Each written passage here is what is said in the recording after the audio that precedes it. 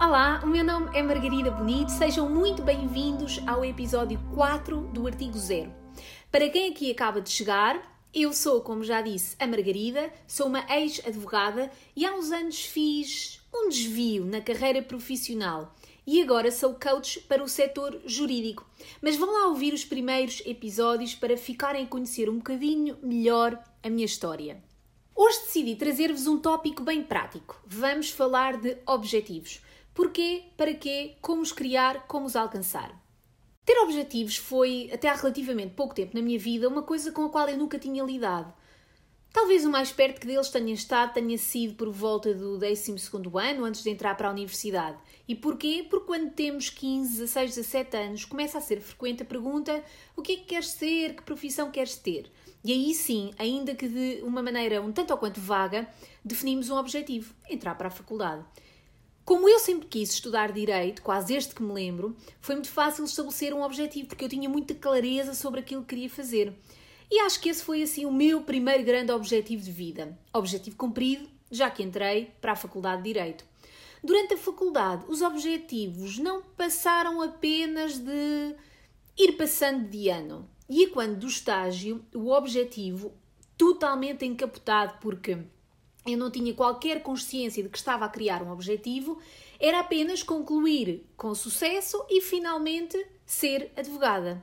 Bom, e uma vez advogada, eu submergi num oceano vago onde quase a cada dia eu tomava um rumo, assumia uma direção diferente.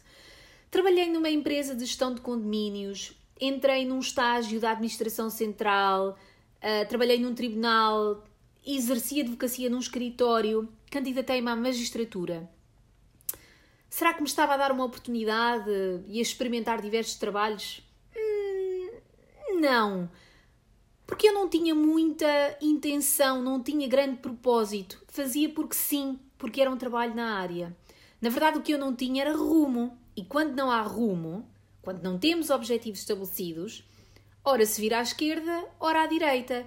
E até temos a impressão de que estamos a caminhar para algum lado, mas muitas vezes estamos apenas a andar em círculos sem sair do mesmo sítio.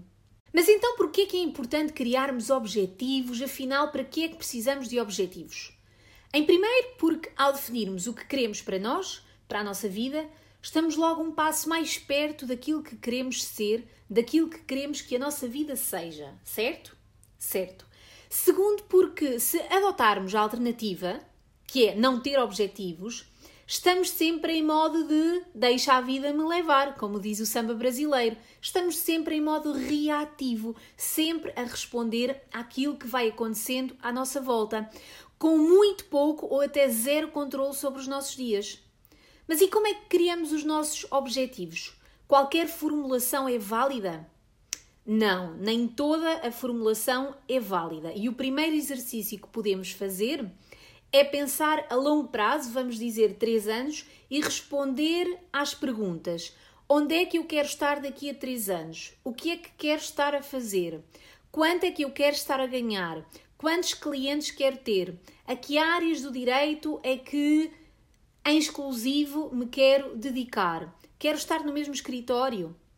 Ao fazer este exercício de visualização, importa que a ele agreguemos o maior número de detalhes possível. Porquê? Porque ao fazer esta visualização, estamos efetivamente a ver a nossa vida como a queremos. Estamos a ver-nos a viver essa vida, a alcançar os tais objetivos.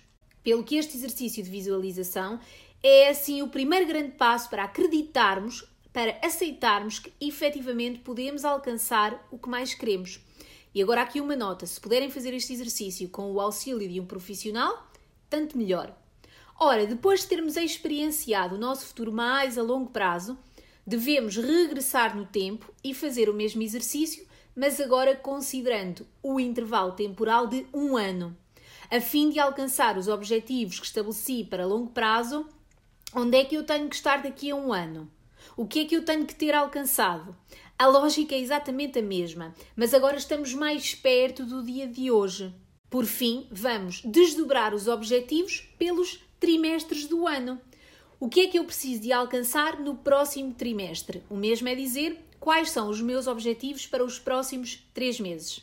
Bom, e depois de definirmos o que queremos alcançar, importa saber que a criação de objetivos obedece ao cumprimento de certas regras.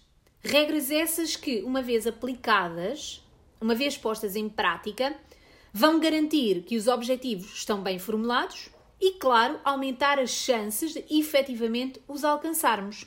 Mas afinal, Margarida, que regras são essas? Já ouviram falar da metodologia SMART? Esta é uma metodologia que nos ajuda na construção dos nossos objetivos. A palavra SMART é aqui usada em forma de acrónimo, sendo que cada letra representa uma determinada característica. Assim sendo, quando criamos as nossas metas, os nossos objetivos, eles devem ser S, specific, específicos. Os objetivos têm que ser específicos e não genéricos ou vagos. M, measurable. Os objetivos devem ser mensuráveis. Vamos ter que ter uma régua, uma qualquer medida, para, ao longo do percurso, avaliar a nossa performance e afinar estratégias, caso seja necessário. A, achievable. Os nossos objetivos devem ser alcançáveis, isto é, devem ser passíveis de os alcançarmos. Devemos sempre, no entanto, desafiar-nos o mais que possamos, por forma a potenciar as nossas capacidades. R, realistic. Os objetivos têm que ser realistas, isto é, a chance de os alcançarmos deve mesmo existir. Mas significa isto que o objetivo deve ser maneirinho e é melhor eu querer menos do que mais? Não, nada disso. Devemos, aliás, estar desejosos de alcançarmos os nossos objetivos. T, time-bound. Devemos definir uma janela temporal dentro da qual nos propomos a alcançar os nossos objetivos. Como vêem, as nossas metas devem então ser SMART. E aqui um pequenino parênteses para dizer que atualmente já falamos em objetivos SMARTER. O acrónimo ganha mais duas letras, um E e um R. O E, emotion, emocionalmente como é que nos vamos sentir quando atingirmos os nossos objetivos. O que é que isso significa para nós? E é bom explorar, através daquele exercício de visualização, este lado sentimental, este lado emocional, porque é este lado emocional que é precisamente a ponte entre o momento presente e aquele futuro que eu tanto quero alcançar. É este lado emocional que vai diariamente dar-me a motivação, a determinação, a garra para eu continuar no caminho.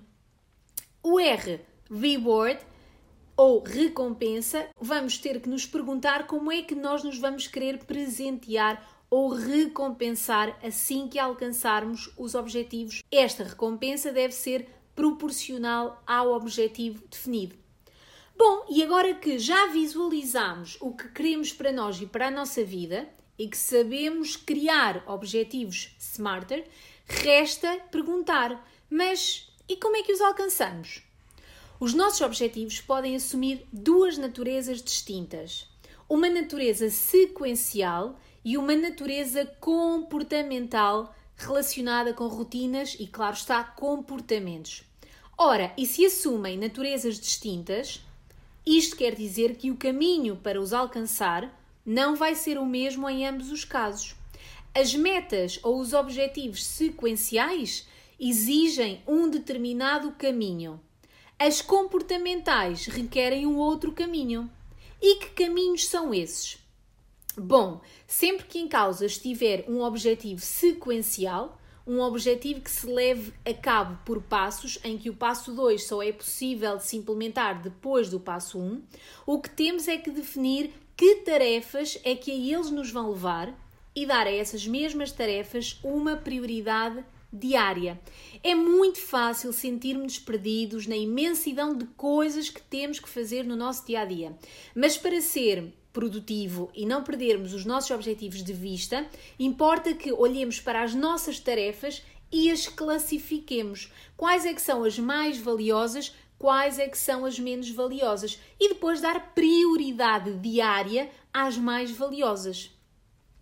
Quando em causa estiver um objetivo comportamental, como por exemplo, ser mais produtivo, ser mais disciplinado, ler mais, devemos responder às seguintes questões. Para eu alcançar o objetivo X, o que é que devo começar a fazer? Pergunta 1. O que é que devo parar de fazer?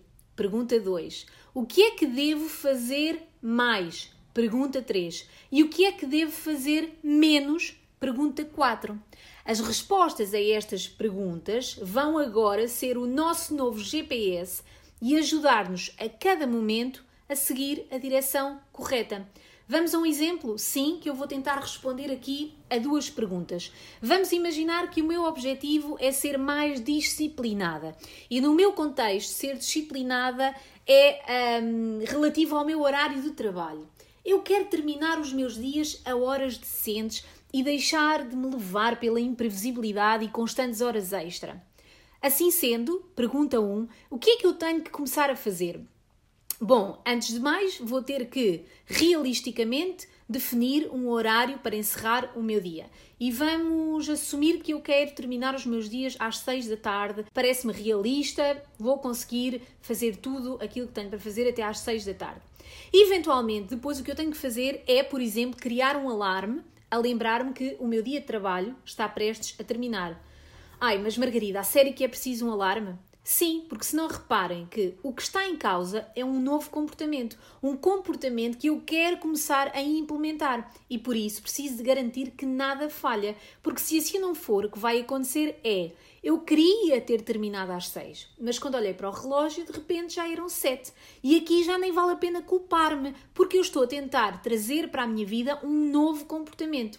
Bom, o que quero com isto dizer é que não adianta definir que hoje vou terminar às 6 e esperar que à primeira eu me vá lembrar disto. Aliás, até é normal que me esqueça. Daí a importância de garantirmos que tudo está a postos e o alarme resolve bem esse possível obstáculo. E quanto àquilo que tenho que fazer mais? Pergunta 3.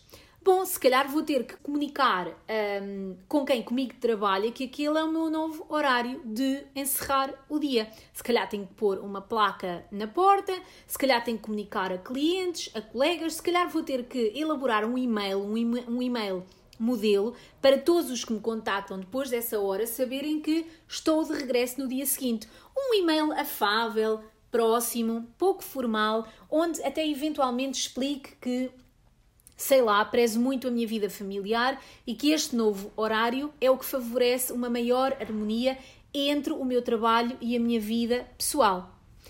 E bom, por fim resta apenas salientar que transversal ao percurso de se alcançar objetivos é o mindset, é a mentalidade que adotamos.